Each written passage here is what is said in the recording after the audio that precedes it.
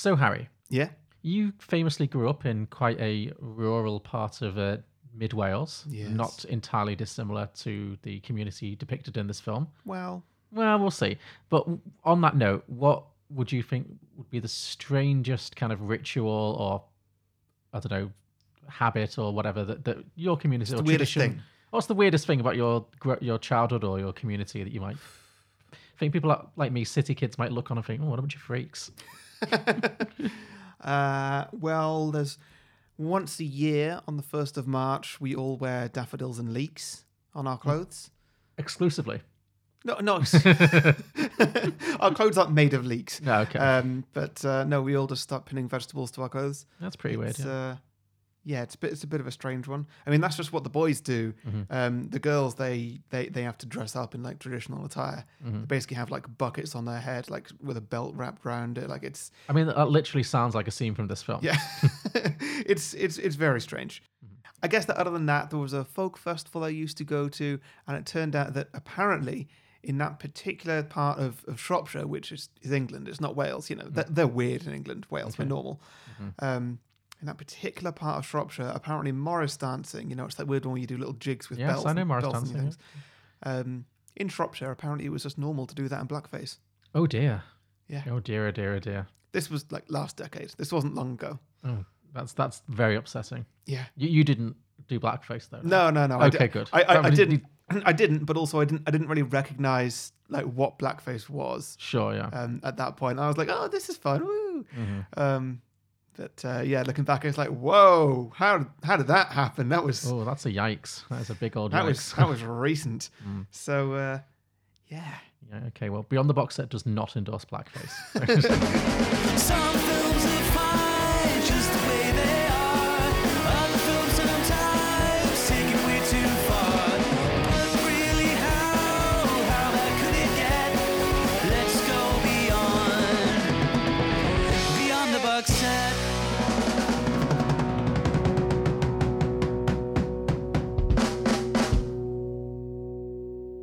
Welcome back, everybody, to Beyond the Box Set, the podcast where today we are pitching prequels, sequels, and spin-off ideas to The Wicker Man. We'll also be pitching some drinking games and hearing other sequel pitches from our Twitter followers. But first, we're going to talk about some of our favourite moments from the original movie and catch you up with a bit of a plot summary. I'm Harry, the host with the most, Island Holidays. Mm-hmm. You have just got back from Crete for your honeymoon. Yes. And joining me as always, the B team of the podcast, is John Lucas. Oh, mean. I'm glad this is ending. Oh. So yeah, The Wicker Man, part 3, the final episode of our St. Nicholas Cagemas. Yes. Can't get that enough. Season. Yeah. Indeed. The concluding part. Yeah. And I feel like we've really run the gamut. Yeah. Of like the Nicolas Cage gamut of these three. We've seen Face Off, which is the best of Nicolas Cage. Actually, The Rock was also pretty high up there. I think. Yeah, that was pretty good. This is Terrible. This is something different. Just awful. Like, there's not many ways this could be worse. It is a very bad film. But would you say enjoyably so? Yeah. Okay, good. I wasn't like out loud laughing at like how bad it was or anything. Oh, I was. I laughed many a time at this film. But there was certainly some very enjoyable bits to it. This may And it moved at a good pace, and it's not long. Yeah, indeed. I may be like revealing too much about myself here. This might not reflect well on me. I laughed the most and the longest and genuinely the loudest every time he punched a woman in the face. There's something about it, isn't It there? was just hilarious every Yeah. time. I'm so sorry. Again, do not endorse woman beating, but just in the context of this film, Nicolas Cage just punching women square in the face. On one occasion, dressed in a full bear suit, and Yeah. just like knocking their ass down. Yep. It cracked me up. I love it. He just doesn't hold back at all. No, not at Yeah. all. I mean, we're skipping way far ahead. There's one scene where he doesn't just punch a woman; he fly kicks her into a wall. Yeah, it's amazing. Yes. So yeah, there's a lot you can enjoy in this movie if you've got a certain sense of humor, but it is profoundly terrible. Absolutely. Yes. Have you ever seen? We're talking about the 2006 not. Nicolas Cage. You've not seen the original. I know you're very much anti old things. I would strongly. But I don't like you. Well, thank you. Yeah, I would strongly recommend at some point in your life watching the original. It is fantastic. It's so good. It's so weird. I watched the trailer for it. It looks bizarre. It is bizarre. It's like obviously this is weird, but this is weird and bad. Mm-hmm. The original's like weird, just in an unsettling way, but also it's so very English. Like it's almost a musical. There's loads of like really weird like English folk music in the whole thing. It's it's this but done well. Like it's really worth watching. It's fantastic. Also, I mean, there's a lot of changes. A lot of this is quite faithful to the original. Like a lot of the same dialogue is used, but there's a lot of quite significant changes. The main one being that this one, in the original one, the main villain is played by Christopher Lee. And it's not supposed to be a woman-oriented island particularly. It's just a bunch of pagans. So the main character, who's played by Edward Woodward, he actually plays Can I just give you a quick pause? What a ridiculous name. Well, who knew he would burn well? You know, with that name. Who could have predicted he'd burn well with that name? Edward Woodward. But yeah, I know that's the actor's name, not the character's one. I know. Such mean parents. I know that is cruel. That is very cruel. But yeah, so in the original one, I reckon his mother lost a bet or something. possibly. I mean, he would have been born in the 40s or the 30s. I don't know. Maybe. I like that idea that you can just give your baby a bad name on a bet. Yeah. Is it too late to make a little wager? You know.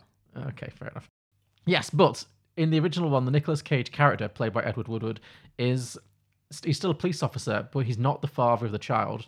He's just going to investigate a missing child. Right, okay. And he's actually Yeah, that definitely feels like an add-on. Yeah, it's like, oh, why would you expect him to care unless it's like his child? Which it makes it's so much harder for this film to make any sense if it's his child. Like it's just so stretches the credulity so much. The girl at the end, who actually like lights the thing, Yeah. is she the girl that he's looking for the whole time? Yes, that's his daughter. Okay, Biologically, because she yeah. didn't look a thing like that picture. Yeah, I mean, They were different girls, right? I don't know. I think it was supposed to be the same girl. Okay, well, sure, but like that girl at the end looked like 3 or 4 or something. The girl in the picture was like 12. I don't know. I don't know what to tell you.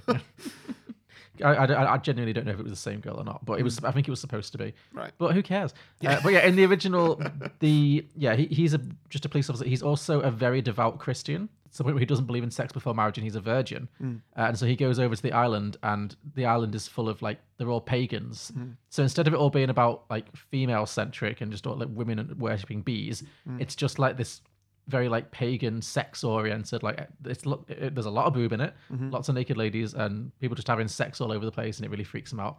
And the ending's the same. He gets burnt inside a giant wicker man, obviously. Spoilers. Sorry, I mean, come on, it's the title of the film. But yeah, it's a very different vibe. Whereas this film just decided to be like, you know what? Let's make it all about bitches. I feel like if this film had a tag, I think the tagline of this film should have just been "The Wicker Man, fuck women." Because this film is, I don't want to get into like a Con Air where I'm like going to be like cancelling the film before we discuss it, because this film is a lot of fun. It is also very misogynistic. Yeah. This is a film made and written by people who do not like women and Definitely. are very afraid of women being in power. Like, this is what you'll get. Yeah. Let them vote. You start letting them vote, and this is where you end up. Yeah. Yeah. Which in itself is quite funny, you know. But yeah. No, I had a great time watching this. You're right, it's not too long. It is completely absurd. Nicolas Cage's acting wise, Yeah. it's bad, right? It's just It's like it's the same kind. It's a lot of the same stuff, but where Connor and it's very wooden.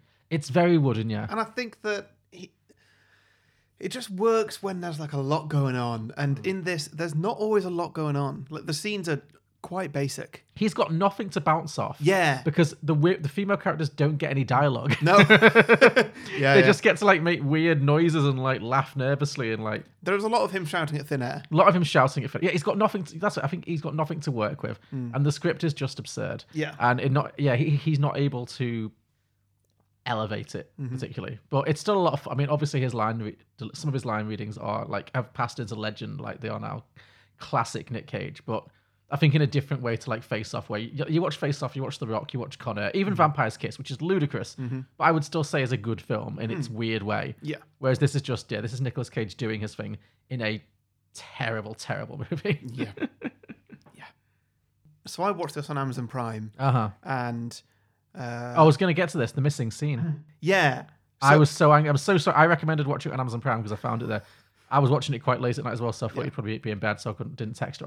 I was so angry when I realised that it cut the scene. Yeah, The bee scene. So like the whole reason we picked this was because of the bees. Yeah. the bees or whatever. I don't know. And yeah, so we get towards that scene, and it's not happened yet.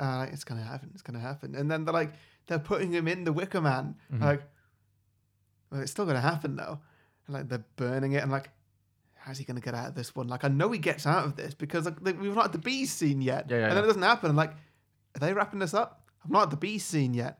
They're wrapping this up. Oh, there's the credits. Okay, this is weird. So the B scene was in... And I clocked it. Like, it's... I noticed the bit where it wasn't. Yeah, because it's just a weird voiceover. Yeah. Yeah. Yeah, it's a dodgy edit. It's strange. Yeah, so basically, it's a bit confusing. So there's the theatrical version never had the B scene. The B scene was only ever in the director's cut, which came out on DVD. Right, okay. But also the director's cut that has the B scene doesn't have the epilogue scene with James Franco. Right, okay. It's bizarre. Like, they just made two quite different cuts. But just Yeah. nothing. Did you go back and then watch the B scene? On YouTube, yes. Oh, good. I was going to say, because you have to remind yeah, yourself. yeah. It's it is a much poorer movie without it. I was so annoyed when I got all the way through this film and we didn't even get the B scene. To be honest, I found the bee scene bit quite underwhelming. I thought maybe it's because like It's become such a meme. well, no, I was going to say maybe I'd just sort of broken the structure of the movie and I wasn't quite Yeah, in that space anymore.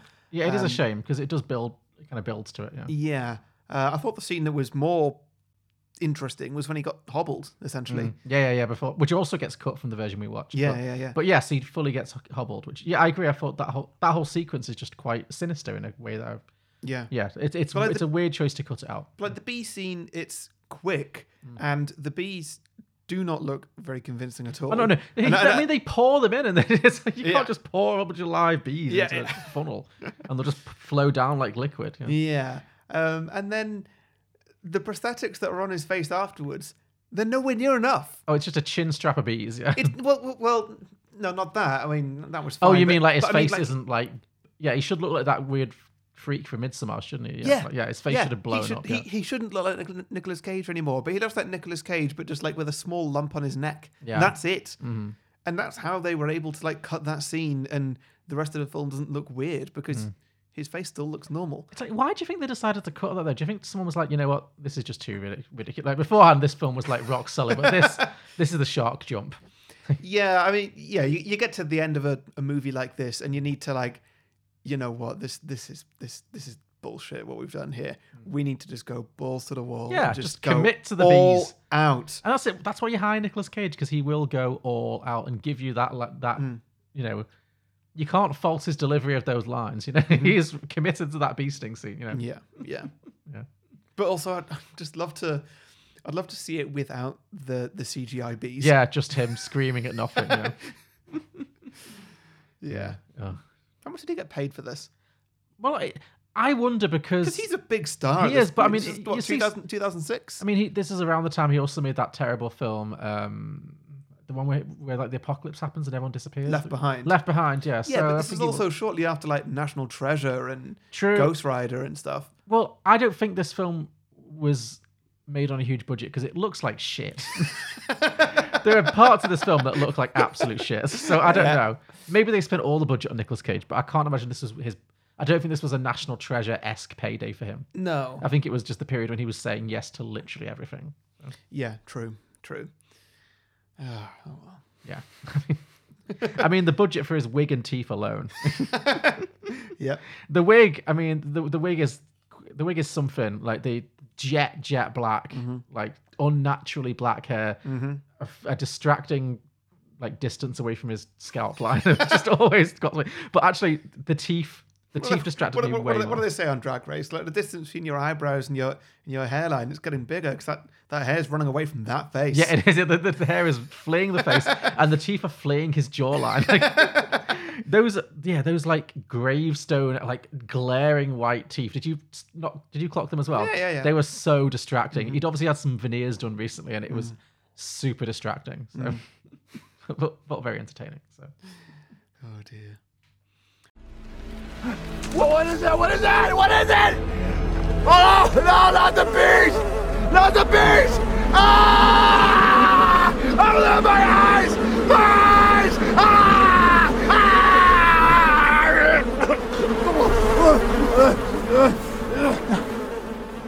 All right, then, the plot. Go on. Oh, well, here we go. Strap in. Yes, so The Wicker Man, released in 2006, based on the 1973 original, which we've already discussed. Directed by Neil LaBute, who is I don't think we've ever done another Neil LaBute film, but he did films like Nurse Betty and In the Company of Men. He's kind of had a reputation for all of his films feature horrible men doing horrible things to women. Cool. And I think this was the point where people were like, oh, he's not making a comment. He's just an asshole. Like, Yeah. He just doesn't like women. So yeah, that happened. But we open with Nicolas Cage. He is a traffic cop. I can't remember what his character was named. Also, I don't care. So he's Nicolas Cage. He's giving you the Nicolas Cage experience. He's a traffic He's cop. one of those actors where it's Nicolas Cage as this. Yeah, he's not someone who goes into like deep character work where you're like, oh, I wouldn't even have known it was him. Yeah, And yeah. Of course you know it's him. Except in the animated Spider-Man film, in which I thought he was fantastic. Oh, yeah. And also, I mean, it's only voice work, but I would have potentially not known it was him. And I was really pleased when I was like, oh, wow, that was Nicolas Cage doing something a bit different. Yeah. So I'll give him that one. Yeah. But yeah. What was the last Nicolas Cage film you watched? Well, I was Like all up for most watching recent, the I mean. pig one, and you were just like, no. Yeah, I'm not regretting that. I'm still interested to see the pig movie, although I think it Look, might be what you... if it gets nominated for an Oscar, I don't think it will. and it's on my list, then maybe. Sure, okay. I mean, I think it is what you were afraid it was going to be. For all the reviews I've read, made it sound like it's quite artsy-fartsy, so... Yeah, no, I can't be asked. No. In that case, what was the last... I think the last thing I saw him in, chronologically, probably was the Spider-Man movie. Yeah, I think so too. I can't remember the last... Live action one. No, not... Apart from things we watched for this podcast, a lot of them are just... Kick-Ass? They're just too... I never watched Kick-Ass. I guess that was quite well received, though, wasn't it? The Yeah, first yeah. one. But yeah, everything he comes out with apart from Pig just seems too dire. So Yeah. Yeah. we'll see. I'm sure we'll see. But like him he's again. still really making movies. Oh, he's still churning. I feel like he's turned a corner. Yeah. I feel like 10 years ago he was doing stuff like, well, this was like 15 years ago, but he did this, and when he was doing this like Left Behind, like crappy, almost virtually straight to DVD kind of stuff, straight to streaming. I feel like now he's got into a bit of a groove of like making weird art house shit that sometimes is good. Like that one that you told me about the other week where he plays himself. Oh yeah. That could go either way. We'll Yeah, see. absolutely, yeah. I think he's back to making interesting things again. So Yeah. maybe he's paid off some of his debts. I don't know. But Yeah. I'm intrigued. I'm interested to see some things he's in again. Yeah, yeah. Got a lot of time for him. So in this, he's playing a traffic cop in California initially. He seems to have some anxiety issues because in the first scene we see him reading books with titles like "Everything's Okay," with these hilariously cheap cover photos that look so fake. But anyway, one day he's on a motorcycle as well because of course Nicolas Cage must ride a motorcycle, and he's like driving all over the dusty highways and he's giving everyone like speeding tickets and stuff. And one day he's driving and he rescues a doll that is dropped out of a car window by a little girl, a cute little blonde moppet with her mum in the car. Very coolly, he just picks up the doll without even stopping his motorbike, pulls over the mother and the daughter, gives the doll back to her. The mother's very apologetic. The daughter is a little bitch. She's like, "You got my doll?" Heh, throws it out the window again. Yeah. And he goes to pick it up again, and then completely out of nowhere, utterly out of nowhere, just a truck appears, smashes into the car, which then explodes. The truck just disappears. Yeah, The no. truck, it's like a ghost truck. The truck's not a thing. No, smashes the car. There's a huge explosion. He gets knocked away by the blast. He's not killed. And then he runs up, and somehow the little girl is still alive. And he's like trying to desperately claw her into the car, out of the back windscreen to save her, to release her. And she's just like not remotely reactive. She's just like so impassive, just like looking at him like, okay, this is happening. And then the car just explodes again. Yeah. And presumably the girl and the mother die, but he's fine. Yeah, well, they must be vaporized. I guess, yeah. Yeah. Because then we're just like, it's like the car explodes and it's boom, Wicker Man title card. Yeah.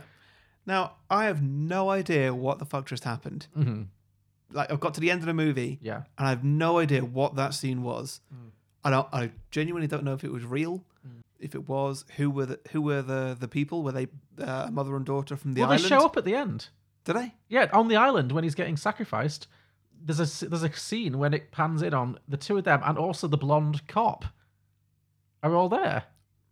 And I don't know what that means. I can't figure out like the logistics of what happened. No. So like, did they die in the explosion? Did they not? Was it some sort of weird fake pyrotechnic thing just to trick him, or Or was it just in his imagination? Is this just a hallucination that he's had? I don't know. It's really weird. It seems like it's not a hallucination because he talks to other people off the island about it. Like, it seems like the car really explodes. Although, again, the lorry disappears.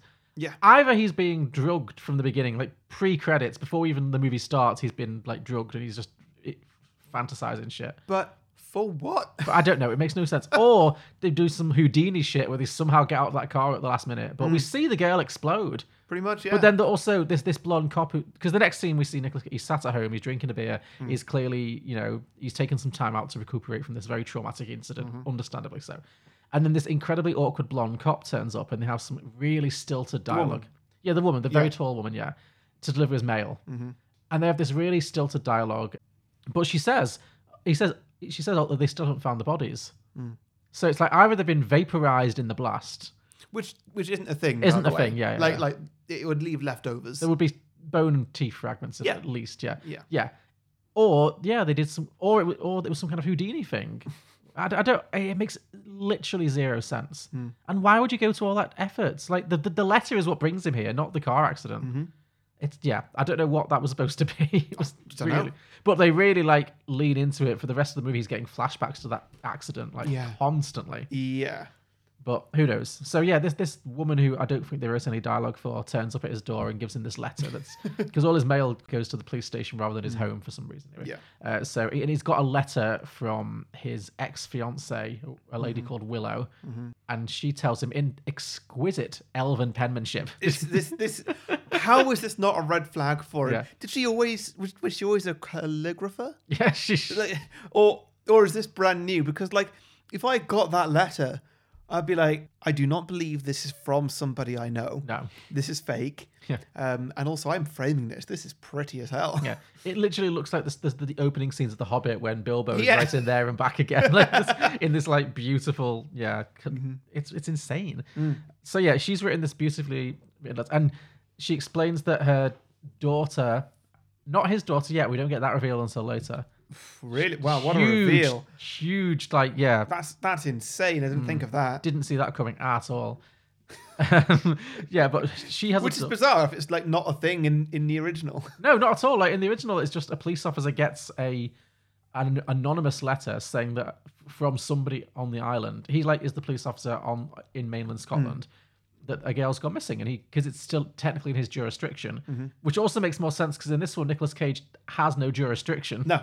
It's like he has no. It's in a different state. Yeah, he has no power over these women at all. Whereas in the original, he does. He can arrest them. Obviously, he's trapped, so he can't. But he could theoretically arrest them. They are within the crown. Yeah. I guess it's also different because obviously in the UK, I think police officers in Scotland and England and stuff can have have their jurisdiction anywhere. They don't have to be in their specific town. Yeah. Whereas in America, it's like state based. But like, why give this difference?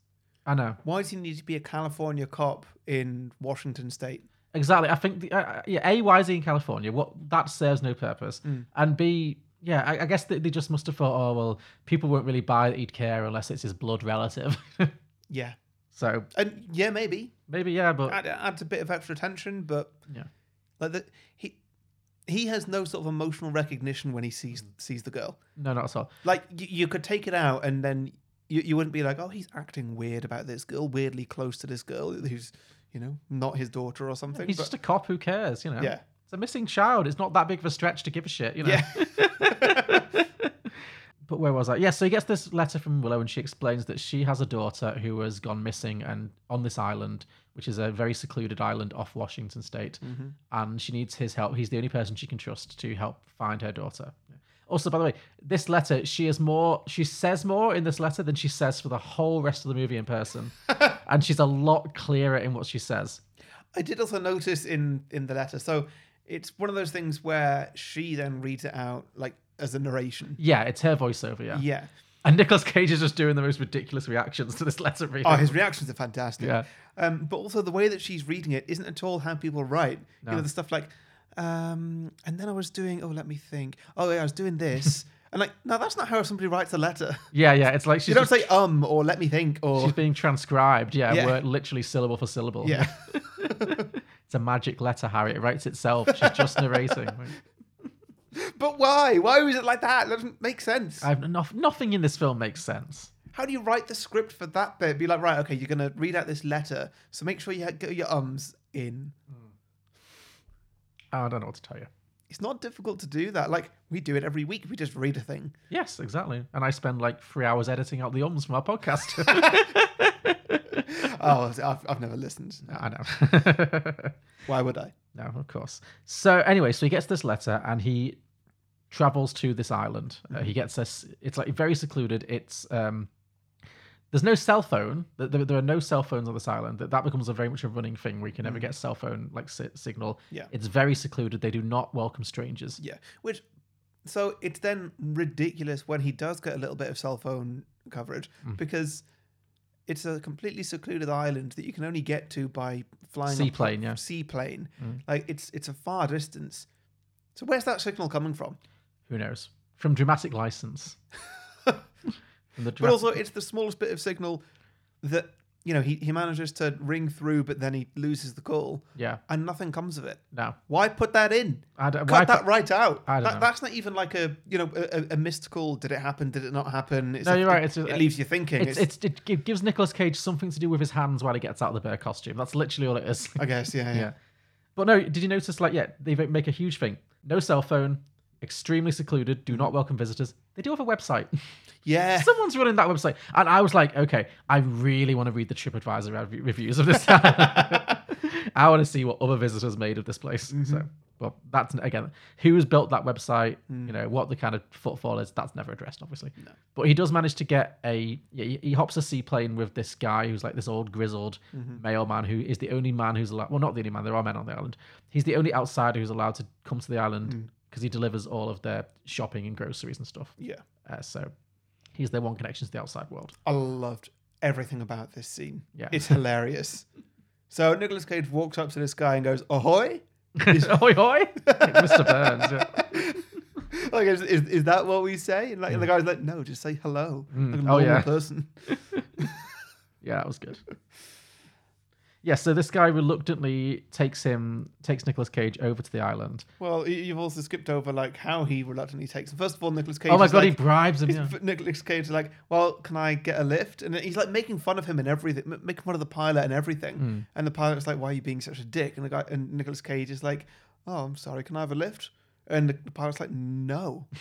Why would I give you a lift? Firstly, you're a dick, and secondly, I'm not allowed to give lifts to people. That's just part of the arrangement." And then he's like, "Well, maybe you got space for all of us." It's like, who? Well, just me and, you know, Mr. Franklin, and he just starts His naming twin brother Ulysses. Yeah. the president's on the money. Yeah. No, it's hilarious. Yeah, it's what a like cheap and lazy way to write that scene. Yeah. Like, cliche o'clock. So. Ahoy there. What was that? I don't know what you're supposed to say. I'll just go with hello. Right, hello. You know anything about a place called Summers Isle? Yes, I do. In fact, I make most of the deliveries around there. Deliveries, huh? Yep, just about every day. That's what I'm doing now. What would I have to do to catch a ride with you? Oh, no. I don't care to lose my contract with these folks. They're very particular. All right, well then just drop me down on the beach or whatever they have out there and I'll walk into town. The answer's still no. Come on, it's just a few miles. I could practically swim that. Well, you better start swimming then. Why? What's the big deal? Because it's private. It's off limits, and we respect that. We're all private people around here. Yeah, but you're so warm and open, it really makes up for it. All right, I'm just kidding. Okay, look, how about you take all of us there? What do you mean, all? Well, me, Mr. Grant here, and his twin brother Ulysses. But yeah, he does. He lands on the island and he is immediately met by a trio of kind of hobbity-looking women. He starts immediately handing out like photos of the little girl and asks if anyone recognizes her. And everyone's like, "Oh no, we've never seen this girl in life. She's not from this island. Yeah, she's not from here. We've never seen her in our lives." But there's definitely something off about them because they're carrying this like twitching sack that's also visibly bleeding. And he's like, "What's in the bag?" It really builds up tension, but it never shows you. No, it was really disappointing. It was so underwhelming because then they're like, "Well, if you want to see what's in the bag, take a look in the bag." And Nicolas Cage sees, and he jumps back, and they all laugh at him. We, the audience, never learn what's in that bag. What is it? Yeah, like Is it like a fish? it just needs to be like, loads of fish Yeah. or just or a goat. A dying dog or something. Yeah. Yeah, because like you're thinking like, is this the missing girl? Is this a person? Yeah. Yeah, because the whole film, like, for pretty much the whole way through, the film's kind of got you guessing: is this girl alive or not? Mm-hmm. Yeah. And this is a great moment of that. It's like, oh, is the girl just dead already? Yeah. And like, they don't tell you. We don't know. Like we don't know. It could have just been, oh, that wasn't the girl, Mm-hmm. so she still could be dead or alive. Yeah, it's a very strange. It was just really One of underwhelming. many very strange choices. Yeah. Yeah, maybe it was like, they couldn't actually show like an animal dying, obviously, on film. You could fake it. I've seen films fake it. you know. Yeah, but maybe they couldn't do it convincingly as well. I don't think this film was too concerned about that kind of thing, but sure. Yeah. Fair enough, yeah. Anyway, so he meets these strange old crones and they give him a jump scare, and then he goes to the local inn to check in for a place to stay while he's on the island. Yeah. So he meets Sister Beach, our first named crone. She's a very stern lady behind the bar. She Is doesn't. that the Kathy Bates looking one? Yeah, she does look like a blonde Kathy Bates. I doesn't she? genuinely thought she was Kathy It's Bates. not- no, I was no. like, why is Kathy Bates doing this? I've seen her in a few TV shows. This lady, but yeah, I know what you mean. She's very like off-brand Kathy Bates. Yes, but she's very distrustful of strangers. He says something like, she says, "Oh, we don't normally keep men on the island. Or, strange men don't usually stay overnight." And he's like, "Oh, well, can you swing it?" And she's like, "What is that strange city talk?" Like she's never heard the phrase "Can you swing it?" before. But she again denies that she's ever seen this girl. He gets super aggressive with everybody in this inn as well. Like it's kind of a packed pub. Yeah. Lots of people sat, mostly women, or just sat having a few pints. And he just like rams his glass on his flagon on the desk and is like, "I'm investigating all of you, just so you know, you're all suspects in this case." It's like, way to make friends and influence people, Nicolas Cage. Absolutely. Now, another question. Why does this very secluded island, where no one's allowed on or off, have a hotel Good question. with like rooms to spare? Well, even if you live there, sometimes you want to change your scenery. Do you think? Honeymoon suite. I don't know. I don't get the impression many people stay there. Yeah, I mean, we don't know what its attitude. To be fair, actually, the epilogue, the James Franco scene, suggests that they kind of often invite men on to kill them, or at least more than once. Well, no. I thought that kind of implied that whoever it was, what was it? Sister Honey, I think her name was. I looked it up on IMDb. yeah. Um, Lily Sobieski from Deep Impact. Yeah. Sure. Yeah, I think that she was just going to start a relationship with James Franco and do exactly what happened to Nicolas Cage. Yeah, as in lure him onto the island.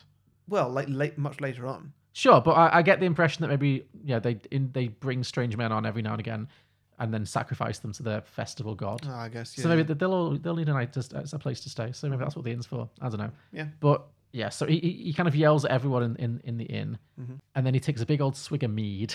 Have you drunk mead? Yeah, it's disgusting. yeah, It's revolting. It's also very strong. Yeah. Like I think it's like a 20% drink or something like that. But it's like It's not the sort of thing you put in a pint tankard and down. But yeah, he properly downs it, and that really like turned my stomach because It's like brown and mead murky. is like viscous, like syrup. It's not a downable liquid. Like, no, not at all. yeah, it's horrible. He downs his mead, and then he spots there's a little honeybee like crawling across the bar. Oh, yeah. And he just slams his flagon down and crushes it. And she's just like, "Why would you do a thing like that?" And he's like, "I'm sorry, I'm allergic." Like, Yeah. just- Like okay, yeah, that's yeah. fair. But yeah. like that's gonna come back. that's very much that was very much a Chekhov's bee, Chekhov's bee sting. Yeah. Oh, and then he encounters Willow, his ex fiance. We learn, who's suddenly being incredibly evasive and will not answer a straight question. She's like, "Oh, they're watching me. Come and meet me outside," and they'll meet outside. And she just won't respond to anything he asks her. Any questions. Just- Really annoying. this aspect of the way the women are written in this film really got old fast for me because it's just like everything he said, they just kind of go, Yeah. like nobody has any dialogue apart from him. It's really frustrating. So she's being super evasive, but she continues to insist that her daughter is really missing. Yeah. And so he promises to help her to find her, even though she's still not revealed that it's his daughter. So the next like half hour of the film is just him kind of running around the town, encountering various creepy women. So there's the younger girl, Lily Sobieski. She's Sister Honey. She's for some reason dressed like Belle from Beauty and the Beast. It's very that with that like that Yeah, it blue, is. that kind of blue dress and the white bow. And it's Yeah. like, Yeah. So she asks him to take her. She also pretends not to know who not to recognize the picture of Rowan, the little girl. The little girl's called Rowan. You'll learn that name because he says it about 10,000 times in this film. Like, where's Rowan? Rowan? Where's Rowan? But yeah, she also denies knowing Rowan or having ever seen her, but she does ask him to take her off the island with him when he leaves. Also, did you notice that the actress was really crap at chopping wood? No, I didn't. The main scene with her is when she's outside the inn, I think, and Nicolas Cage comes up to her and she's like chopping blocks of wood, and it's the feeblest wood chopping you'll ever see in your life. It's really bad. So there's her, she's Sister Honey. Oh, there's a pair of creepy old crones who are like twins who speak exclusively in unison. Yeah. And also, all they seem to do is just repeat whatever the person who spoke directly before them said. It's not great, is it? That's all they do. Yeah. Notice, Sir Knight, how we led you to believe that your daughter would be sacrificed due to the failure of the crops last year. But they did fail. I saw the photo. Yes, they failed, all right. Disastrously so. One of the few times since my ancestors moved here. But we are always prepared with a powerful sacrifice. And that, my friend, is your destiny. It is your destiny. Back up! He also discovers that the island's main source of like produce, income, export, whatever, is honey. They produce honey, and that's their main harvest. Yeah. They have all these bees and they harvest honey and they sell it. I guess they sell it all over America. Maybe I like the idea that there's like Summer Isle honey with crazy pictures of crazy women like on the front cover, just like, being sold in supermarkets all over America. Yeah. And yet they have an annual festival, this community. They have an annual festival for the harvest to kind of encourage a healthy crop, a bountiful crop of honey. And the inn is actually decorated with all of these pictures of little girls standing. There's like a little girl who's always like the princess of the harvest, I guess, kind of thing. And there's all these pictures in the inn of these little girls standing in front of all these like harvests of, honey and shit. And it's one from every year, but the one from last year is mysteriously missing. But there's like a giant space on the wall where it's clearly supposed to be. Yep. So that kind of arouses his suspicions about whatever happened to that photo. But what did happen? Well, they took it down to avoid suspicion. What suspicion? His suspicion. Because the photo had Rowan in it. But wasn't she the girl from this year? Last year, the harvest failed. And she was the princess of the harvest. And the harvest failed. So this year, they're sacrificing, spoiler alert, they're sacrificing Nicolas Cage to get a better harvest this year than they had last year. So it is last year's harvest. So, Okay, yeah. So she was the princess of the harvest last year, or whatever they call it. So, yeah. So that arouses some suspicions. He also goes to the local school where he meets Sister Rose. Another plant. That was my favorite line. What's your name, miss? I'm Sister Rose. Oh, of course. Another plant. Because every woman has a name that is plant-based. You've got Willow, Rose, Beach. Yeah, it's all there. Yeah. So I think Sister Honey... No, not Sister Honey. I think Sister Rose might be my favorite supporting character in this film, the teacher. I just felt like the actress playing Sister Honey, kind of her performance... I got the sense that she kind of knew what she was doing. Like she knew she was at a piece of shit. Yeah. Like she just seemed to be very slightly hamming it up without really... I mean, her dialogue was ridiculous, obviously. But like it was still like, how dare you scare my children? So he barges in on this school. It's all girls, obviously. It's all like little girls being taught a lesson by Sister Rose. And she's asking some really strange question like, what is man in his purest form? And all the little girls just go, phallic symbol, phallic symbol, phallic. What kind of lesson is this? Yeah, it's... Because also the girls, they all know that. Yes, that's because it's a female-centric society. Well, there are men on Summer's Isle, but in this version, in the original version, obviously, the original version, they're all very much like about free love, and they're all just fucking each other, and it's all mad. In this one, I think it's supposed to be much more like, literally, they are like a honeybee. They're a hive. Yeah. And obviously... They literally refer to the men as drones. Yeah, well, that's what I mean. The men don't speak, and I think they're just there for breeding. And the women do all the work. And obviously, Sister Summer's Isle is like the queen bee. Yeah. So I think that's the idea, is that they're just being told that men are just drones, and they're only good for the peen, This is what happens when women get positions of power, Harry. It's a slippery slope. Got it. Yep. But so he barges in on this class and he passes the photo around again, and all the children again claim that they've never seen this girl Rowan in their lives, and the teacher is the same. She's like, no, doesn't exist. She doesn't live here. But then he takes a look at the class register, and her name is just there with like a single line strike through it. Yep. And again, another great line from Nicolas Cage when he just looks at all these like little moppets in he's like, you little liars. It's great because like they're all 8. They are literally like 8 to 10 years old. It's great. And they all have the exact same blonde hair. They're like the children of the corn. It's hilarious. Yeah. Also, there's like a desk that's not being used that is clearly Rowan's desk, and he goes like, "Whose desk is that?" And they're like, "It's nobody's desk. Nobody sits at that desk." And he opens the desk and a crow flies out. Yeah, so strange. So stupid. He's like, just purely for a jump scare, and he's like, "What the fuck was the crow doing in there?" And she was like, "Oh." One of the little girls is like, "Oh, we put it in there to see how long it would last before it went insane." He's like, "Well, that seems cruel." I like the girl's commitment to the lie. Like, he hands around a photo of the girl, and like, they all go and have a look at it, and they're all like, Yeah, the face acting on the little children is amazing. no, I can't say she's familiar. Yeah, it's good. It's good. No, yeah, And like, they all do it. Like, they're all on the same team. absolutely. Yeah, no, there's a lot of like, capital letters acting, like lots of with a lot of facial expressions and literal chin stroking. Like, no, I've never seen the test of my life. And like, there's not even one girl in the class who's like messed up. Yeah. Because she hasn't understood the teacher's instructions. No. There's no weak link in this class. They're all fully brainwashed. Yeah. Yeah. But he That's does a good teacher. But maybe good, effective teacher. Yeah. Effective, yes, thank you. He does get some answers out of Sister Rose. She's the first one who like gives him at least a few hints because he then takes her outside and she's like says, "Well, you see, we don't have any concept of death on this island. That's the thing. So when we say she doesn't exist, that's because she no longer exists.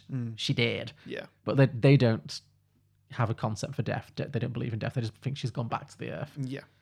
And so this implies that Rowan has died and kind of has been buried in the local churchyard. So was she just like the sacrifice last year? That's the implication. Obviously, So- the movie reveals not that, but Okay. you really didn't follow this plot with the child at all, did you? Well, the children don't look the same. They do all look. The child at the end doesn't look like the child in the photo. Well, it is supposed to be Rowan. It's a year on, I guess. You know. She looks younger.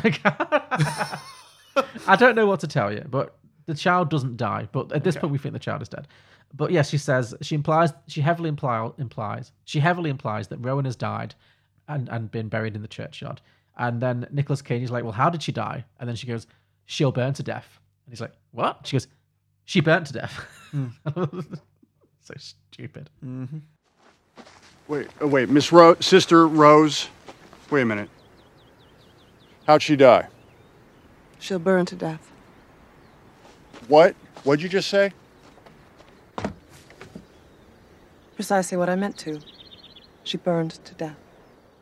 So that's as much as he's getting out of Sister Rose. Because also he doesn't really seem big on asking too many follow-up questions. No, he's like, "Okay, I'm done with you now." He stomps off. But then he meets another woman played by the same actress as Sister Rose wearing completely different clothes. And this really cracked me up. And he's like, she says something to her and then he's like, "Wait, didn't I just speak to you up there?" And she's like, "No." And he's like, and he just stomps off. He doesn't ask any follow-up. He doesn't say, "Have you got a sister? Are you a twin?" He just kind of goes, and he just stomps away. It's so stupid. Excuse me. Is there some church near here? Yep. Down the hill. Hey, didn't I just speak with you? Miss Rose, Sister Rose? No, you didn't.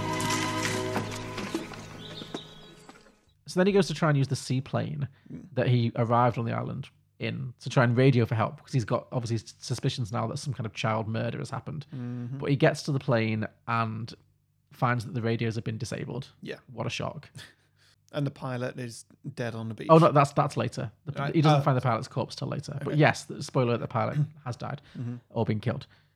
But then while he's on the pier, he sees Rowan's body floating under the pier. Oh, yeah. And he jumps into the water and swims down to pull out. I mean, it's clearly already a corpse, but I guess to pull her out.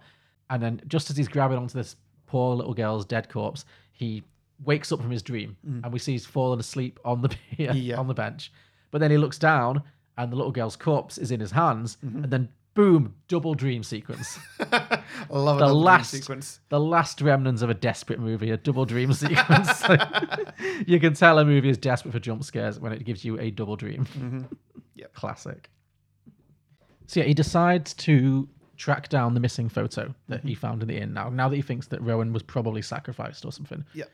So he goes to visit the island doctor, who's Dr. Moss, another tree name, another plant name, obviously, Dr. Moss, who is also the island's only photographer. So she's the island doctor and also the island photographer. She's got 2 jobs. Yep. She's played by Frances Conroy. Sure. Who, sure, you have no idea. You would know, I know her from lots of great TV. She's in 6 Feet Under, which is one of my favorite shows, but you would probably know her most. She played the mother of Joaquin Phoenix in the Joker movie. The one he smothers with a pillow? Sure.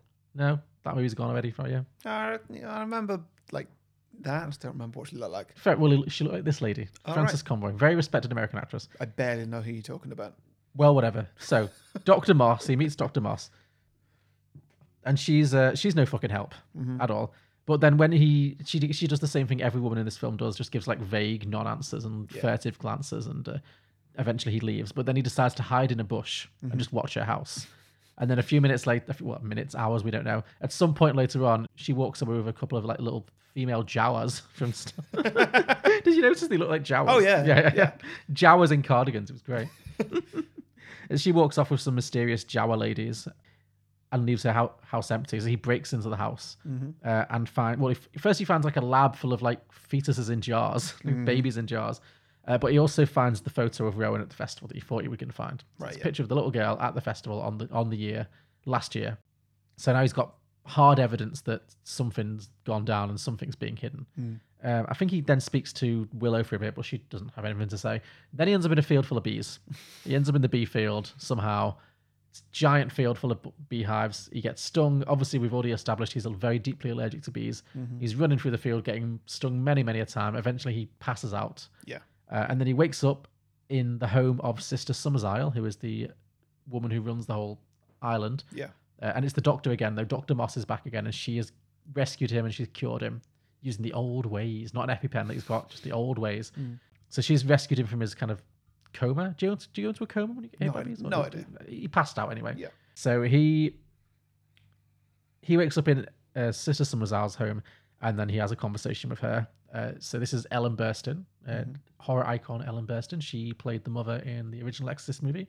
Sure. She's a big, and I've never seen that too, but she's a very famous actress and horror movie icon. So I enjoyed seeing her in this. So she like runs this island basically. She's the matriarch of the whole. She's the queen bee. She's literally the queen bee. Yeah. He demands answers from her. Like he accuses them of like having killed Rowan essentially. Did you notice that this scene was shot very weirdly?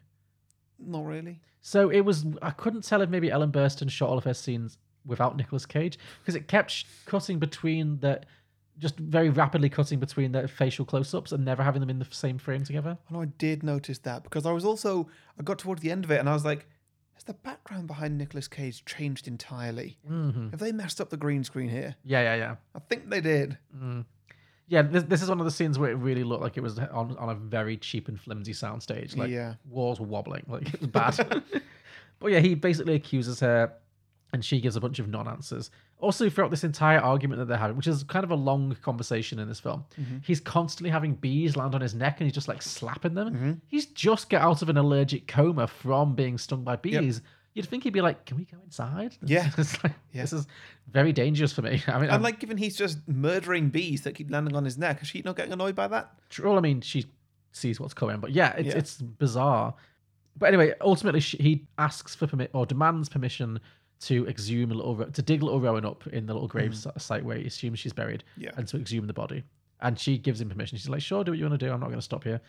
So he goes to the grave spot or the burial spot. He digs it up. But instead of finding Rowan's body, all he finds is a creepy burned doll, which then leads to one of the other amazing scenes. Well, he digs into a little underground crypt that's like full of water, and then gets locked in there overnight. Didn't understand why. But then he gets rescued by Willow. That didn't bear any relevance to the plot. It added nothing except it brought Willow back because she comes and rescues him, the ex-fiancée. Yeah. Willow comes back, and then he's like interrogating me. He's like, "How'd it get burned? How'd it get burned? How'd it get burned?" At this point, I did like how Nicolas Cage's acting got louder as the movie progressed. He started out like kind of normal, and then he just like the volume just goes up and up and up, and it's like the character is just getting sick of being in the movie. He's just getting increasingly irate, which I found actually really funny. This hers? Tell me! Yes, I think yeah. How'd it get burned? How'd it get burned? How'd it get burned? How'd it get burned? I don't know! But yeah, he's like, "How'd it get burned?" And he's not giving it any space to answer questions. He's just like, "How'd it get burned? How'd it get burned? How'd it get burned?" hard to act like that. That was fun. Yeah. And she has no answers particularly. Although she does at this point reveal, shocker, it's his daughter. Yeah. And he is floored by this. He did not see this coming. He is a terrible police officer. He's really bad. Like, because basic chronology. Not that it's ever happened to me, but if I were to ever meet up with somebody who I had been with like years prior, and then find out that they've got a child, the first thing that will run through my mind is, how old is that child? Yeah. And then do a quick bit of maths, like, is it possible that child's mine? Yes. And in that time, a normal person, a normal like woman in that situation would be like, oh, they're not yours. Yeah. Like they sort of quickly say, or, just say like, oh, and I'm here with, that would be far too definitive of an answer for this bitch, though. Yeah. But yeah, he never like contemplates like, this child seems to be about 8 years old, and we broke up 9 years ago. That cuts it pretty fine. And like, he never considers this as a possibility. No, Like, yeah. you would. You Of course you definitely yeah. would. Absolutely. Yeah. Especially if like they are ex-fiance. Like they clearly weren't just a fling. Yeah. You He probably says would- that very clearly because someone asks him early on, "Oh, is it like an ex-girlfriend?" He's like, "No, ex-fiance." Like it's a big difference for him. Yeah. So So he learns that the child is his, and he almost drowns. And then he goes back to Sister Summerell's house again to confront her with this doll, whatever.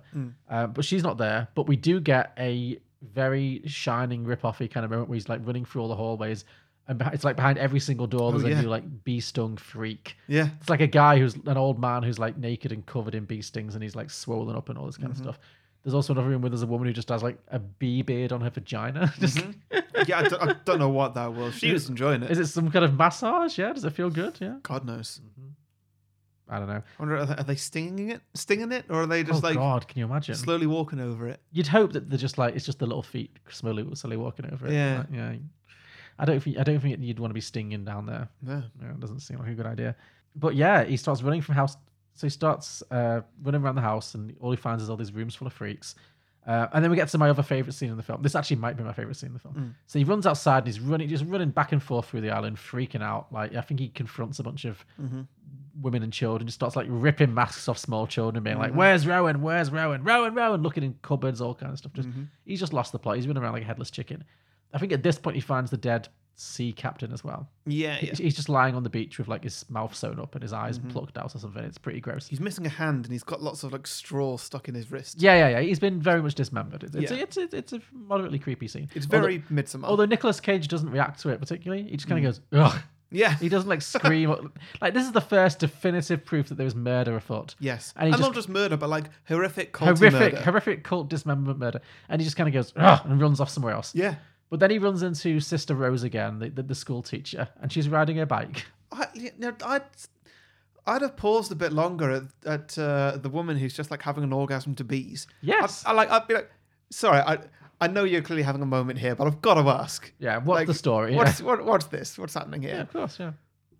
No, just runs it. That's like a split-second thing. But he comes across Sister Rose, and she's riding her bicycle, wearing a creepy like bird mask. Yeah. And he has a whole confrontation with her.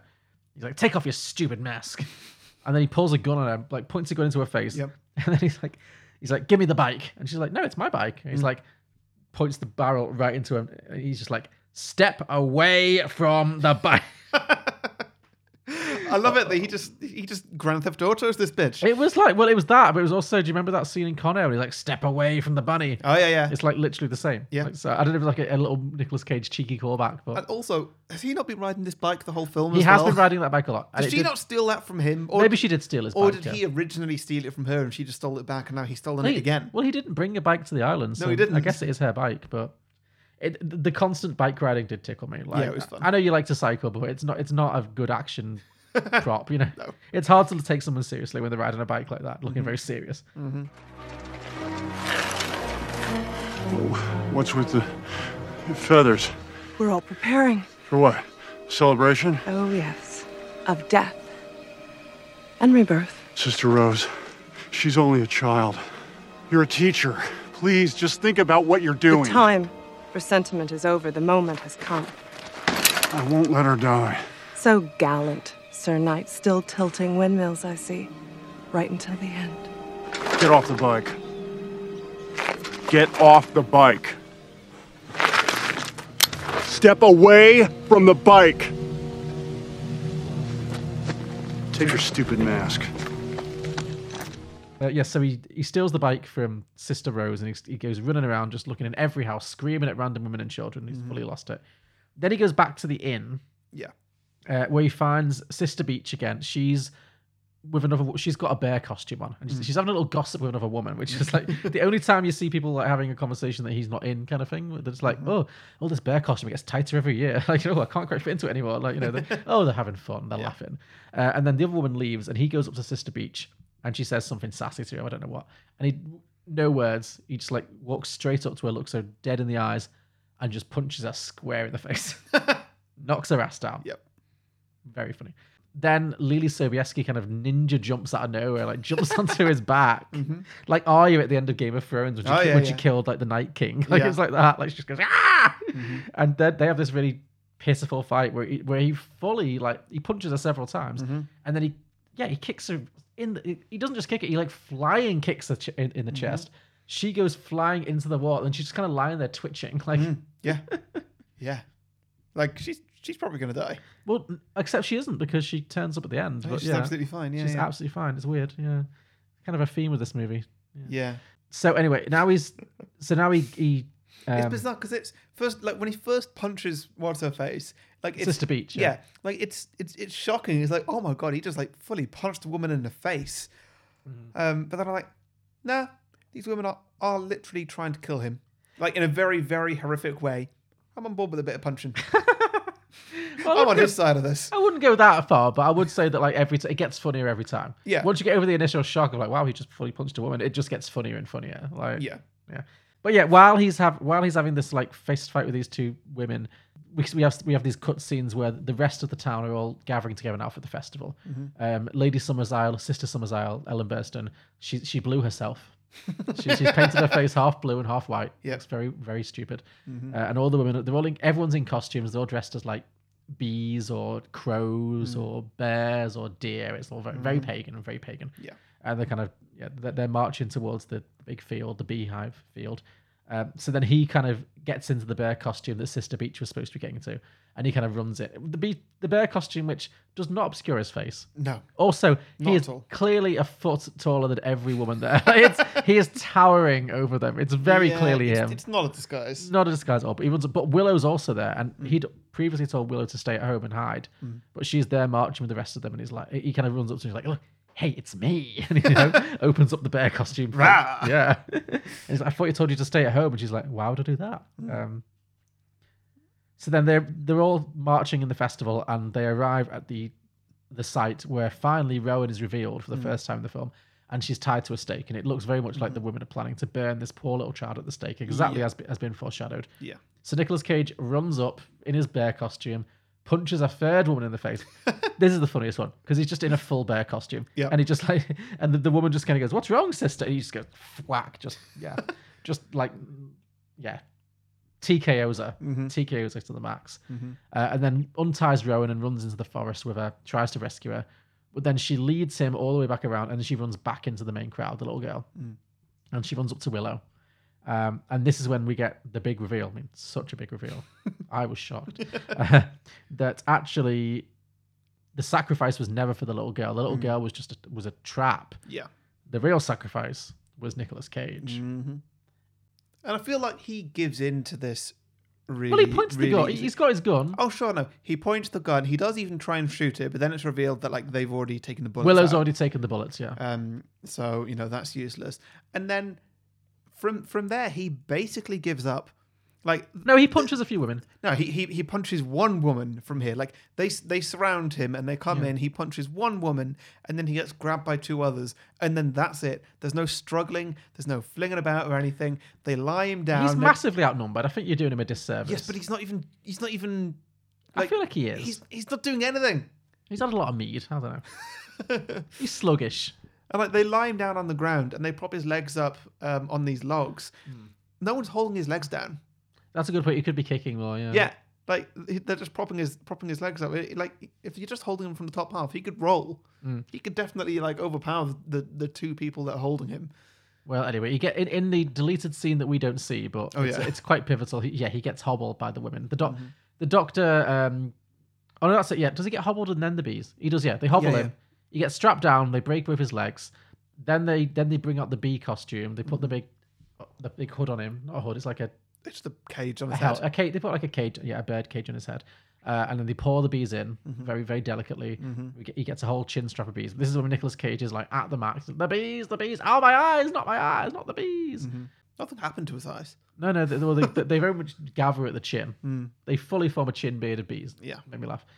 So he gets stung to fuck by the bees, and then Dr. Moss gives him his EpiPen injection to keep him alive. Obviously, they don't want him dying from the bee stings.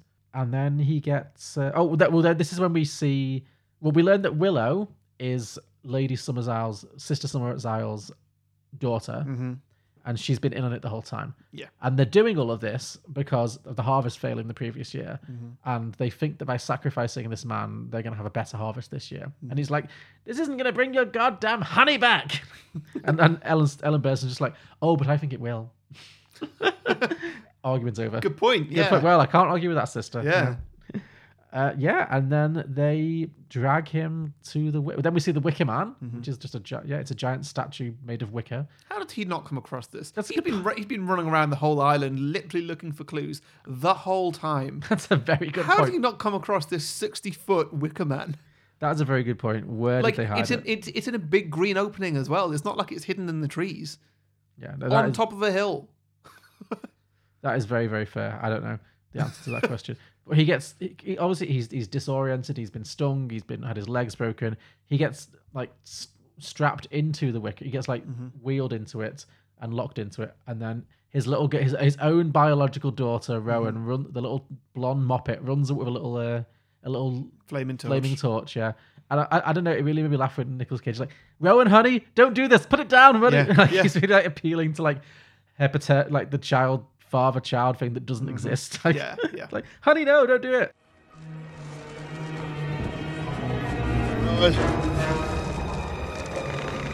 No. Run! No, Ron, don't put it down! No! Oh! Put it down! Run! Put it down, honey! Put it down! Yeah, what she does, she sets him on fire, and he burns, obviously, and he's screaming and screaming, and much like in the original, he is burnt to death. Yeah. And the women are all just chanting and singing and having a great old time. Yeah. And then the credits roll. But then we do get the post-credit. It's weird that the Wicker Man it's not just got Nicolas Cage in, it's just like full of goats and other animals and stuff. Yeah, they're also and sacrificing the livestock. This is why you're having a bad crop. Yeah. Because like you're just sacrificing all your livestock and all that smoke in the air can't be good for the bees. Yeah, that too, yeah. How many bees died to sting his face? Yeah, I think quite a lot, yeah. Because when a bee stings, it dies. Also, it's only got one sting. Also a good point, yeah. Yeah, they've not thought this through at all. Yeah. No. But then we get the post-credits scene, or the epilogue scene. It's 6 months later, very dramatic. And now we get James Franco and also Jason Ritter, who's another like TV person. Yeah, I recognize him from things. Yeah, he's been in stuff. They're just like, they're also cops, but they're like young trainee cops sat in a bar having drinks, and then they see these two hot ladies, hot mamas sat on a table in the corner. They go up to try and chat them up, and oh my god, it's Sister Willow and Sister Honey, Lily Sobieski, and whoever played Sister Willow wasn't famous. Yeah, and they chat them up, and Sister Honey is like all eyes on James Franco, and she's like, "So, what are you doing tonight?" And he's like, "Oh, I'm going to go back to my apartment." She's like, "Can I come?" And then you just see the close up of her face and the sound of bees. Yeah, and Nicolas Cage screaming. Yeah, it is so strange. It's such a weird ending. How scary is James Franco's face?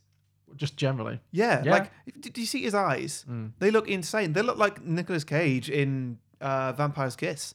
Yeah, I feel like if his career hadn't like died a death because of all this stuff came up about him, you know, he probably was the person who could have been the new Nicolas Cage. Because he always was a bit unhinged. Yeah. Yeah. He just looks very in this scene in particular. He looks very intense. Yeah. Like I would be physically scared to be around Well, this why? man. Why did he do this? This is like a don't weird know. role. Why would he sign up to do a single role, like a one-line appearance in the Wicker Man remake? Yeah, I Like, don't know. Maybe, this is like probably peak of his genuinely being a celebrity. yeah. Maybe he was promised a sequel. Maybe. Yeah. Well, that never occurred. But, We're gonna franchise this. I mean, yeah. And if it had gone a bit differently, maybe. But anyway, well, that's it. That's the end of the Wicker Man. Could have been the Wicker Man cinematic universe. The WCU. Yeah. WMCU. Yeah. Oh god. Yeah. Cool. Cool. I mean, it's a gay old time. It really is. Okay, drinking games then. Oh yeah, absolutely. So drink for the sound of bees. Yeah, I drink for bees, absolutely. Yeah. Or the sight of bees, or every time a bee is on Nicolas Cage's body and just slaps it away, and it's like, yeah, ridiculous. Did you notice as well that there's a scene where Ellen Burstyn, when he's running around the mansion and seeing all the weird people, there's a scene where she's like in her bed and she's like bathed in golden light. And it's like, okay, she's the queen bee. Absolutely, yeah. That was pretty good. That was actually a pretty good visual. I like that. Yeah. I wish they'd gone more into that. The people are actually the bees thing. Like made that the super weird thing. Yeah. Because they kind of hint at it with the men being old like voiceless drones, but like I would have liked if they really went all in on like that aspect of it and just made it really surreal. Doesn't really go. Well, I guess to go more like that, there would only be like a very few amount of women and loads of men who were all just slaves to the women. Yeah, true. They would have had to. It would have been a very different film, but also like really interesting and really intense. Yeah. Drink for bees, sure. Drink for awkward non-dialogue. Okay. Every time Nicolas Cage asks a woman a question in this film, and she just kind of has to go, or I can't tell you. Like it really felt like the script hadn't given any of the female actresses any dialogue, and the director was just like, well, when he asks you the question, just make something up, and they were just like, I wasn't really planning on improv in this movie, so I'm just gonna like make a face maybe.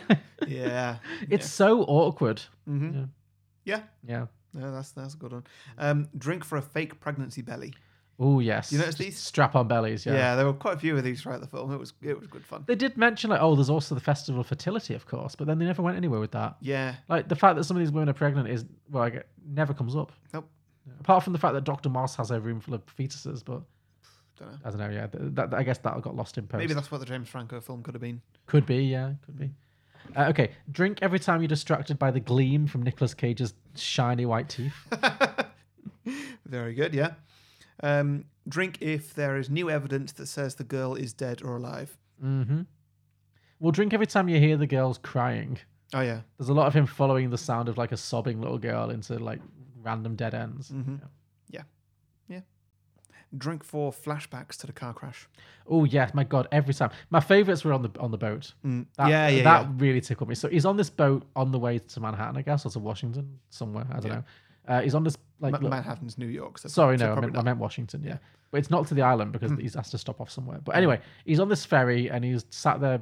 This is the beginning of the film, and he's kind of like mulling over it. And he has like a flashback to.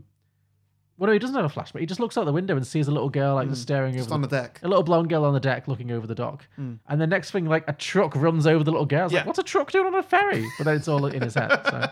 It's very strange. Yeah. But yeah, they really... it's like that flashback to the girl being hit by the truck is used like 6 or 7 times in this film. And it feels like every time the film gets a bit boring, it's like, oh yeah, this is a horror movie. I don't know, throw that back in again. Yeah. Gives them a jump scare. But it's not really a jump scare after the 7th time you watch it. No, not really. Yeah. Drink for bad detective work. So many times when he's just when he doesn't at any point twig that it's his own daughter, that's a big one. But also just like never asking a follow-up question. Yeah. Never asking a follow-up question. Just like getting the teensiest bit of information from these crazy women and then just being like, I'm going to go talk to someone else. I'm bored of you now. Just storming off. Like, absolutely. Make them give a definitive answer. Yeah. Yeah. And last one I've got is drink for a hexagon. Ooh, yes. Do you notice these? So obviously it's pagan symbols, yeah. Yeah, everything. Well, that, but also everything's based around bees and hives. Of course, so like the hives. any piece of furniture that anyone's got, like lots of windows and just like bits of material and stuff, like everything's hexagons. It's just a nice, interesting bit of production design. Yeah, no, that's true. That's one of the better design decisions this movie makes. Yeah, I can get on board with that. What have I got? Oh, drink for furtive glances. What? Sorry. Furtive glances. So drink every time. Again, it's this movie is just like full of this where the women, instead of saying anything, but like every time he walks away, if there's two women like having a conversation, they'll like give the side eye to each other. Like that's suspicious, kind of like, you know, side eye, kind of like we've got a secret and we're not ready to tell it yet, kind of thing. There's a lot of that in this film. It's not subtle. Drink for a new tree name. Yeah. Yeah. Every woman's got a tree, you know, Sister Beech, Sister Rose, Sister Honey, Sister Willow, you know, Sister Fawn. Also, drink every time Nicolas Cage tries his cell phone unsuccessfully. I'm sad there wasn't a Sister Venus flytrap. Sister Venus flytrap. Yeah, yeah. You'd think they'd run out. It's quite a populous town. I don't know. Yeah. And finally, well, no, Sister Stinging Nettle. Sister Stinging Nettle. Yeah. Sister Hydrangea. Yeah. Drink for capital letters acting. Oh yeah. Drink every time Nicolas Cage or anyone gives a line reading that you know if you looked up the script, it was written in capital letters. Not the bees! I wonder how many of Nicolas Cage's scripts have been in capital letters. Sure, all caps, yeah. All caps, yeah. No punctuation, all caps, yeah. And finally, drink every time a woman is punched in the face. Of course, yes. Like a big old... A classic. A classic, yeah. Yeah, no, very good. Excellent. Very good.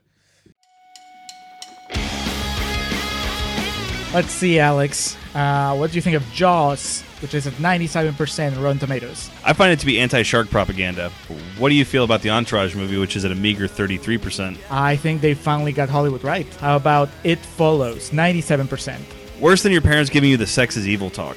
How do you feel about Juno, which is at 94%? That would be a movie that celebrates a teenage homewrecker. How about Bewitched at 25%?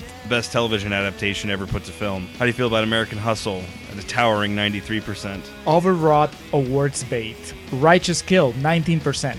The movie that Michael Mann wishes he had made when he created Heat. Sounds about right. I'm Julio. I'm Alex, and we are the Contrarians. As you can tell, our thing is that we rage against the Rotten Tomatoes machine. Regardless of what we really feel.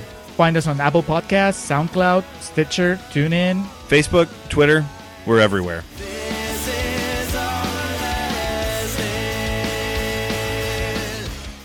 Okay, so I've got two ideas. Okay. And both of them are pretty open to improvisation. That makes sense.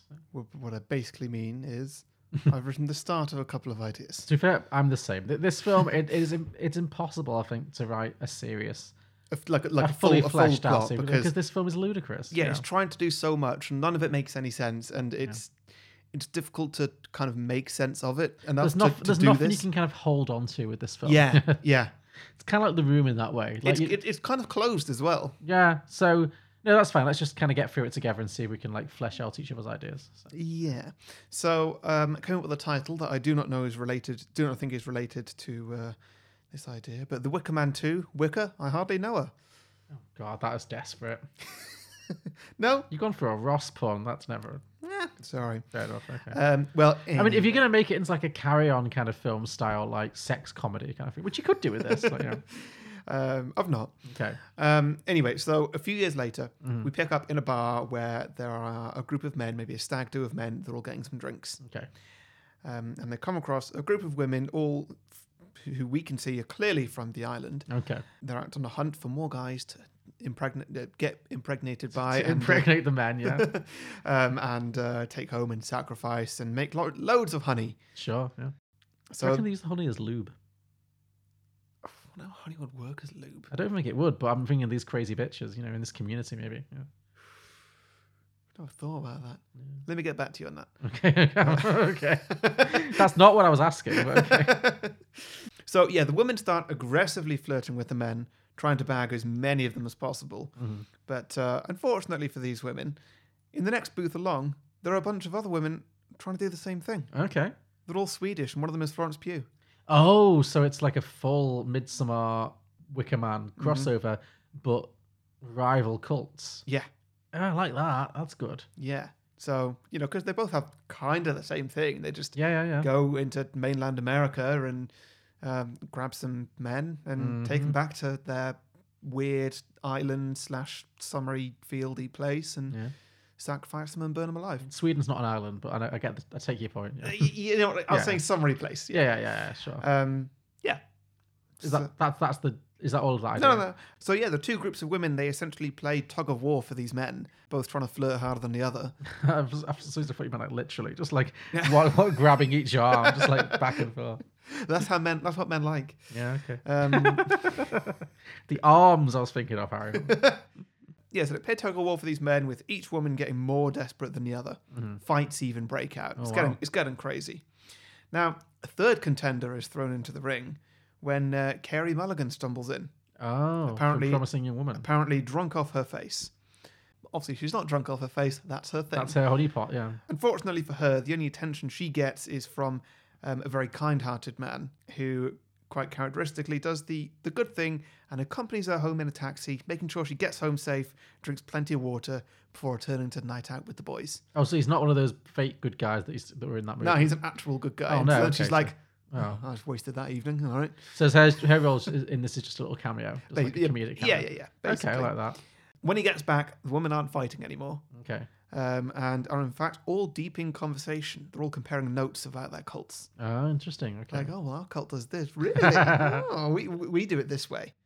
And that's pretty much where I got to. Okay. I was thinking that maybe they could do some kind of a cultural exchange.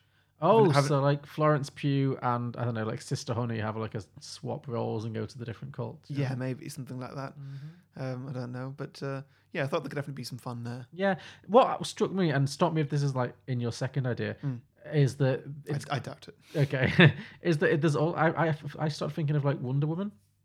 Okay. Yeah. Because that was just like an island of like crazy bitches. You know? Yeah. You know. Yes, John, it was an island of crazy bitches. Well, it was an island of women, yeah. So, strong, powerful women, strong, i.e. powerful women. Crazy bitches. Yes, I've been fully indoctrinated by this movie. Yeah. You're starting to sound like a straight man. I know, right?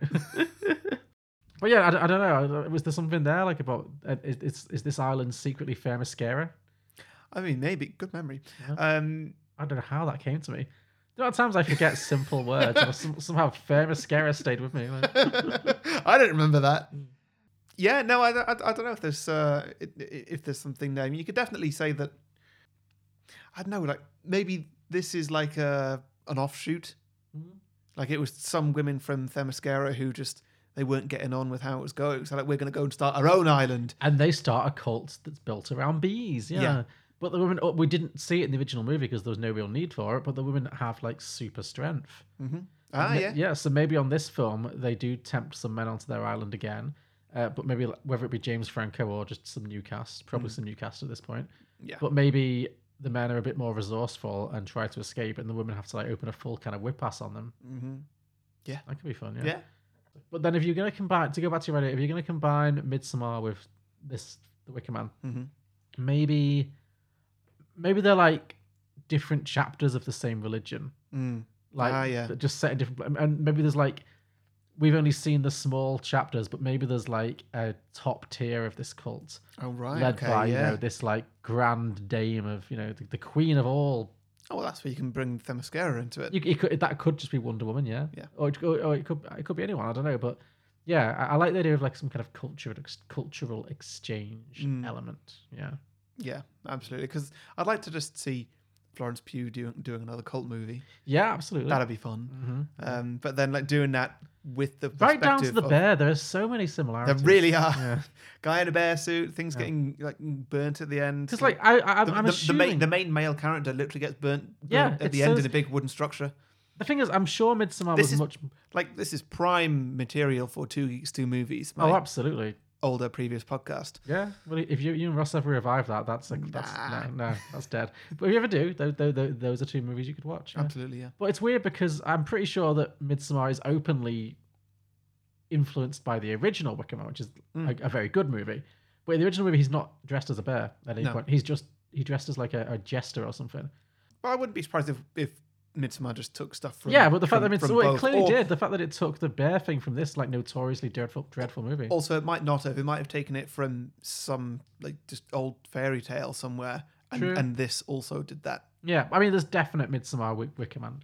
Big time, yeah. They couldn't have not noticed that there's similarities. Absolutely, but like they might have just based off similar things. You know, obviously the original Wicker Man and just any old fairy tale where someone dresses up like a bear. True. Yeah. Maybe. No, okay. I think there's a lot of potential there. A lot of fun. Yeah. Yeah. Do you want to move on to your second? Yeah, sure. My next one is called Wicker Man 2: Revenge of the Bees. Revenge of the Bees. Okay. So we pick up at the end of the original, where Nicolas Cage and his broken legs at the top of the Wicker Man being burnt alive. Oh, wow. Okay. So we're right back in the action. Mhm. Okay. He's screaming, and as he exhales his last breath before dying, a lone honeybee flies out of his mouth and away from the inferno. He slumps down and gets consumed by the flames while the bee flies to safety and into one of the hives. Does this bee contain the soul of Nicolas Cage? From here on out, we're seeing through the bee's eyes. It's the spirit of Nicolas Cage in a bee. And he has to learn the way of the bees. This may be the silliest concept you've got in a long time, but I love it. But he doesn't like the way of the bees. No. He doesn't like the human overlords who sacrificed him for the bee gods. That's all I've got. No, that's great. That's fantastic. But also, who wants to be a worker bee? They get nothing good, you know. Yeah. They work till they die. Yeah. I like the idea that maybe he has to infiltrate the land of the bees and maybe militarize them so that they can turn and convince them to turn on their female overlords, so they can then attack and kill as revenge for taking his human life. He tries to weaponize the bees so that they can then turn on the women of the island and sting them all to death and kill them. Yeah, maybe. Yeah, that could be fun. Yeah, yeah, something like that. I was trying to work out if they can actually work out what kind of supernatural stuff is going on. Like, why are they being sacrificed and turned into bees? Is there a way of undoing that and then putting that curse on the women who did that to them? Oh yes, so maybe every woman who's ever been maybe every man who's ever been sacrificed in this That's manner what I was thinking. Is now trapped in the body of a bee. All the bees, they're not just normal bees. They used to be men. Oh, that's interesting. None of the bees occur naturally. They're all men. Yeah. Okay, that's amazing. Yeah. And so that's why they're sacrificing more men to get a better crop, because they've not got enough bees. So we need more bees. To create more bees. Quick, go and seduce some men. I mean, do you know how many bees there are in an average hive? That is it's a lot. It's genocide. I don't know how they're getting all these men, but I love it as a concept. Yeah. Oh, it's so good. Yeah. And then I don't know exactly where you go, but I like the idea of the men all deciding to, under Nicolas Cage's tutelage, to break from their chains, their shackles, and just attack these women. Yeah. Yeah. There's definitely something there. Yeah. So that was The Wicker Man 2, Revenge of the Bees. Revenge of the Bees. Or you could also call it Wicker Man 2, a Nicolas Cage bee movie. I was just thinking that, yeah. So, is Nicolas Cage in the bee movie? He's not, no. I don't know. I've not seen it. No, very good. I think that's got a lot of potential. Yes. Well, I'm glad you like it. Yeah. What have you got then? Okay. I also have two ideas that are just titles, and then a third one where I've actually got a little bit of plot that, again, you can maybe help with. Okay. So my first one, well, not even a title, more of like just a concept. Because basically my approach to this week was just to be like, this film makes no sense. Yes. And I was just kind of trying to think, well, how can I make this make sense? How can I impose some kind of logic in this universe? So how can you explain why everything is so weird in this film? Because especially the fact that there's that car crash at the beginning and the bodies disappear and then the women turn up at the end. It's like, what did they do? Did they teleport? Did they do a Houdini trick? Are they dead? Are they ghosts? Whatever. So what I landed on was, what if this entire thing was a simulation? Okay. Like Nicolas Cage is in the Matrix. Right. And the simulation he's in, though, is not like the world. It's just this crazy bee torture scenario. That's literally all I've got for that one. Right. Okay. So he's being tortured by bees. Yeah. He's allergic to bees. And so he's just in that bee helmet thing at the moment. He's being stung by bees so much, and that is where all this is coming from, and that's why none of it makes sense. Yeah. Are you saying that these things didn't happen, or this is just the memory that he's got of them? That nothing really makes sense. He's looking back on the past couple days or whatever, because he's like, well, how did I get here? I just I like that as a framing device for sure. If you want to start it there with him just before he gets burned. But no, I just like the idea that the whole thing is a simulation, because that's the only way to explain the madness of this film. So many people just being in weird places at weird times and jumping around, and all of it makes more sense if it's not the real world. If he's just in, it's all simulated. Okay. Yeah. Well, that's one option, definitely. It's an option. Yeah, I don't know really where to. Maybe in the world of the Matrix, because it's a long time since I've seen the Matrix movies. I know there's a new one coming out, which might be why it's fresh in my mind. But they're kind of all being ruled over by these alien overlords, right? And they're all in these pods. That's my memory of the alien backstory. The AI. AI, okay. It's not alien. Oh, so there's no aliens in the Matrix? No. What do you mean the AI? It's artificial intelligence that just took over. Oh, but it did. So it did take over, though. Yeah. Yeah. So maybe Nicolas Cage was like a freedom fighter in the way that Neo was, but he got subjugated and he caused a lot of chaos, and he was ultimately subjugated and captured. And maybe as punishment for that, he was placed in his own personal hell. And maybe he had two twin phobias in life: bees and women. And so he was placed in. He was placed in the simulation. He was placed in a simulation that would give him the most fear. He's allergic to both. He's allergic to bees and terrified of women. Yeah. So he's placed in a simulation that means he'll be constantly tortured by both for all eternity. Oh, yeah. And maybe every time he dies, he just wakes up back at the start, and it's just a constant loop. Right, got it. And the film could follow him just kind of trying to break that loop somehow, like becoming increasingly more self-aware. Yeah. Yeah, I mean, okay. that's pretty much all I Definitely something. There's something, yeah. Like I said, that's literally all I had. My second one is equally thin. It is, again, it's based on the weirdness of this original film. What if Summer's Isle, the island where all these ladies are, is actually Hobbiton? Okay. Because I thought a lot of the women just kind of look like hobbits. Especially at the very beginning, those three like gingery ladies who have the sack of bleeding flesh, whatever it is. They really just look like female hobbits. And I was like, when Hobbiton's like really... reclusive and obscure, and probably its main produce is like fruit, veg, and honey. Like Hobbiton is a weird place because it's named after the people that lived there. Yeah, it'd be like if we lived in Humania. Humania, yeah. It's just strange. Like, yeah, nowhere else is named after its things. It's inhabitants. Inhabitants. Yeah, yeah. That's probably. I think it'd be really interesting if inhabitants. Maybe this is like a dark side to the hobbits. Yeah. Did you say inhabitants? Yes, I did. Oh, Harry. Sorry. You always got away with that then. Yeah, but what if this movie showed like the dark side that we never saw of the hobbits? Where, they seem really cute and fun, but actually they'll murder a bitch or a bastard, not a bitch, clearly. Yeah. Yeah. What we don't know about the hobbits and the Lord of the Rings films is that if their crops ever fail, they get their human sacrifice on. Yeah. Sure. Yeah. Okay.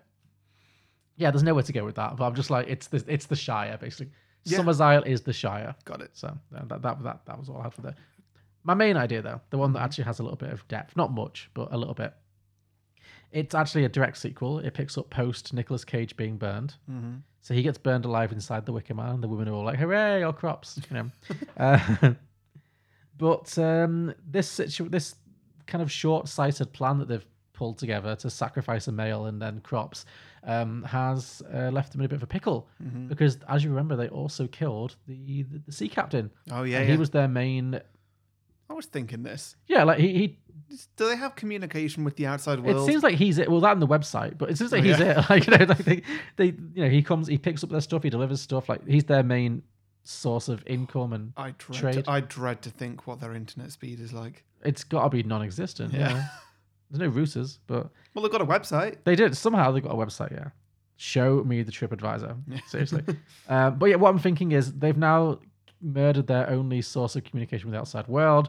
And as it turns out, the sacrifice is a failure, as Nicolas Cage predicted. The honey harvest does not get better, it gets worse. Yeah. So now they're yielding less and less honey, and they have no way to sell it anyway, and they have no way to get any crops from the outside world. Things are going to get bad for them. So the following year, they invite James Franco and Jason Visser over. They burn them as well. Doesn't make any difference. Doesn't make things any better.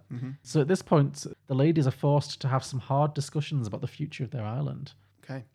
And with money dwindling, they quickly realize that the island can't sustain itself for much longer without a new source of income. And there's only really one option. They're going to have to open up Summer's Isle as a tourist attraction. Of course, yeah. Yeah, it makes sense. It's very pretty. Yeah. Obviously, they're a deeply closed-off community. This is not something they're all comfortable with. On the other hand, they do have a website, and needs must. So I'm thinking they start marketing Summer's Isle as the ultimate like back to nature getaway, where you can it's like a relaxing rustic locale where you can escape from the modern world. There's not even any internet signal. It's like marketed for people who want to like have a break from the crazy 24/7 high-tech world that we all live in, kind of thing.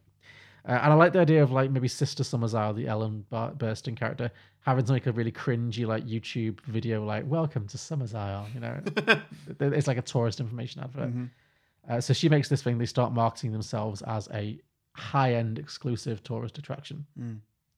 Unfortunately, of course, the only kind of people who would ever respond to that kind of advert are trendy millennials and Gen Zers. Yes. So the island is immediately swamped with hipsters, basically. Yep.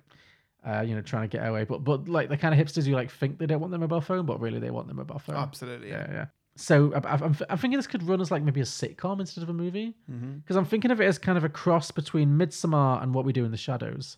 Okay. Yeah. Kind of where all these crazy closed off women who are all into like ritual sacrifice and bee worship and stuff. Suddenly they're having to, and Sister Beach in her inn where she doesn't like having any actual guests. Now it's like overbooked and constantly busy. And they're constantly having We've to. only got one bedroom. Yeah, they're constantly having to entertain and put up guests and make them comfortable, and not ritually sacrifice them. And I'm thinking like there can definitely be occasions when they have a little slip up and they all know, so we burnt them. Yeah. But yeah, that's kind of as far as I got with it. But I just kind of thought it'd be really fun, kind of dark comedy, kind of sitcom thing about like a community of intense paganistic shut-ins who open up their land to modern hipsters who then invade their territory, and then they have to like learn how to be hospitable and how to deal with it. I think. Yeah. No, I'm absolutely there for the mockumentary style of Yeah, it. I think it should definitely be a mockumentary. You could cross it over with other kind of TV shows as well. Like I was thinking maybe like the cast of Kimmy Schmidt could come and stay like on a holiday crossover. Yeah. And get into all kinds of shenanigans. So yeah. Yeah, no, that would certainly work with that. That's sure. Yeah, I like it. Yeah. Did it have a name? That was a Summer's Isle, a holiday destination with a difference. Nice. Yeah. Quite a difference. Fantastic. So, shall we get to listener submissions? Yes. Fantastic. We've only got a handful this week. Steve Baranski said, a live-action remake of The Adventures of Winnie the Pooh, featuring Nicolas Cage as the title character. Of course. That sounds horrifying. Andre Klein said, The Snicker Man, a product placement extravaganza in which the island's main resource is chocolate. Mike Nichols said, To Wicker 2 Man. Of course. Dave McKenzie said, make it more like the 1973 film, i.e. make it a musical.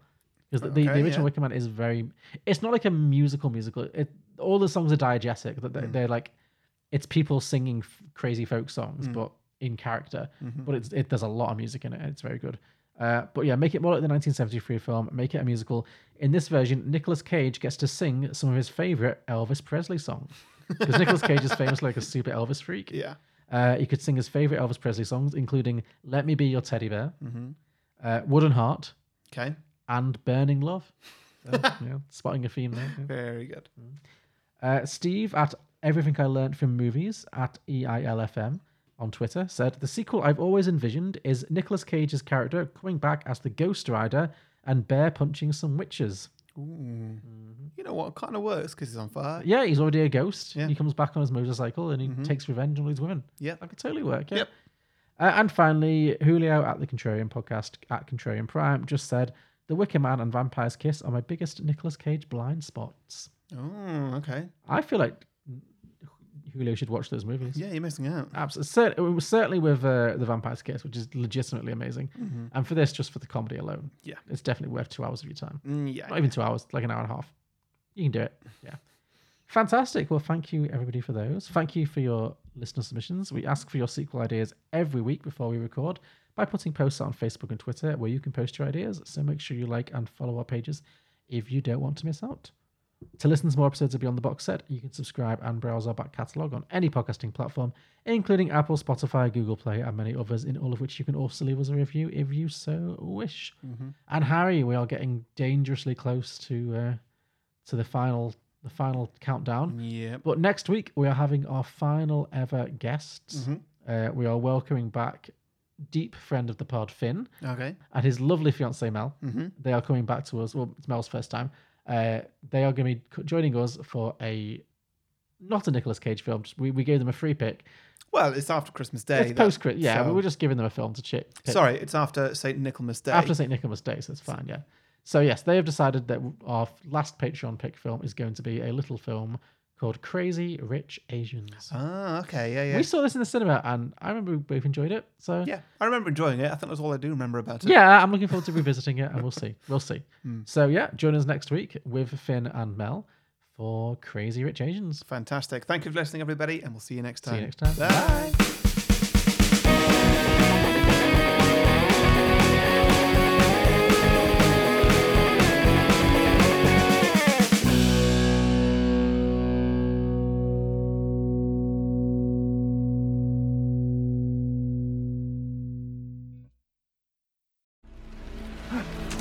that? What is that? What is it?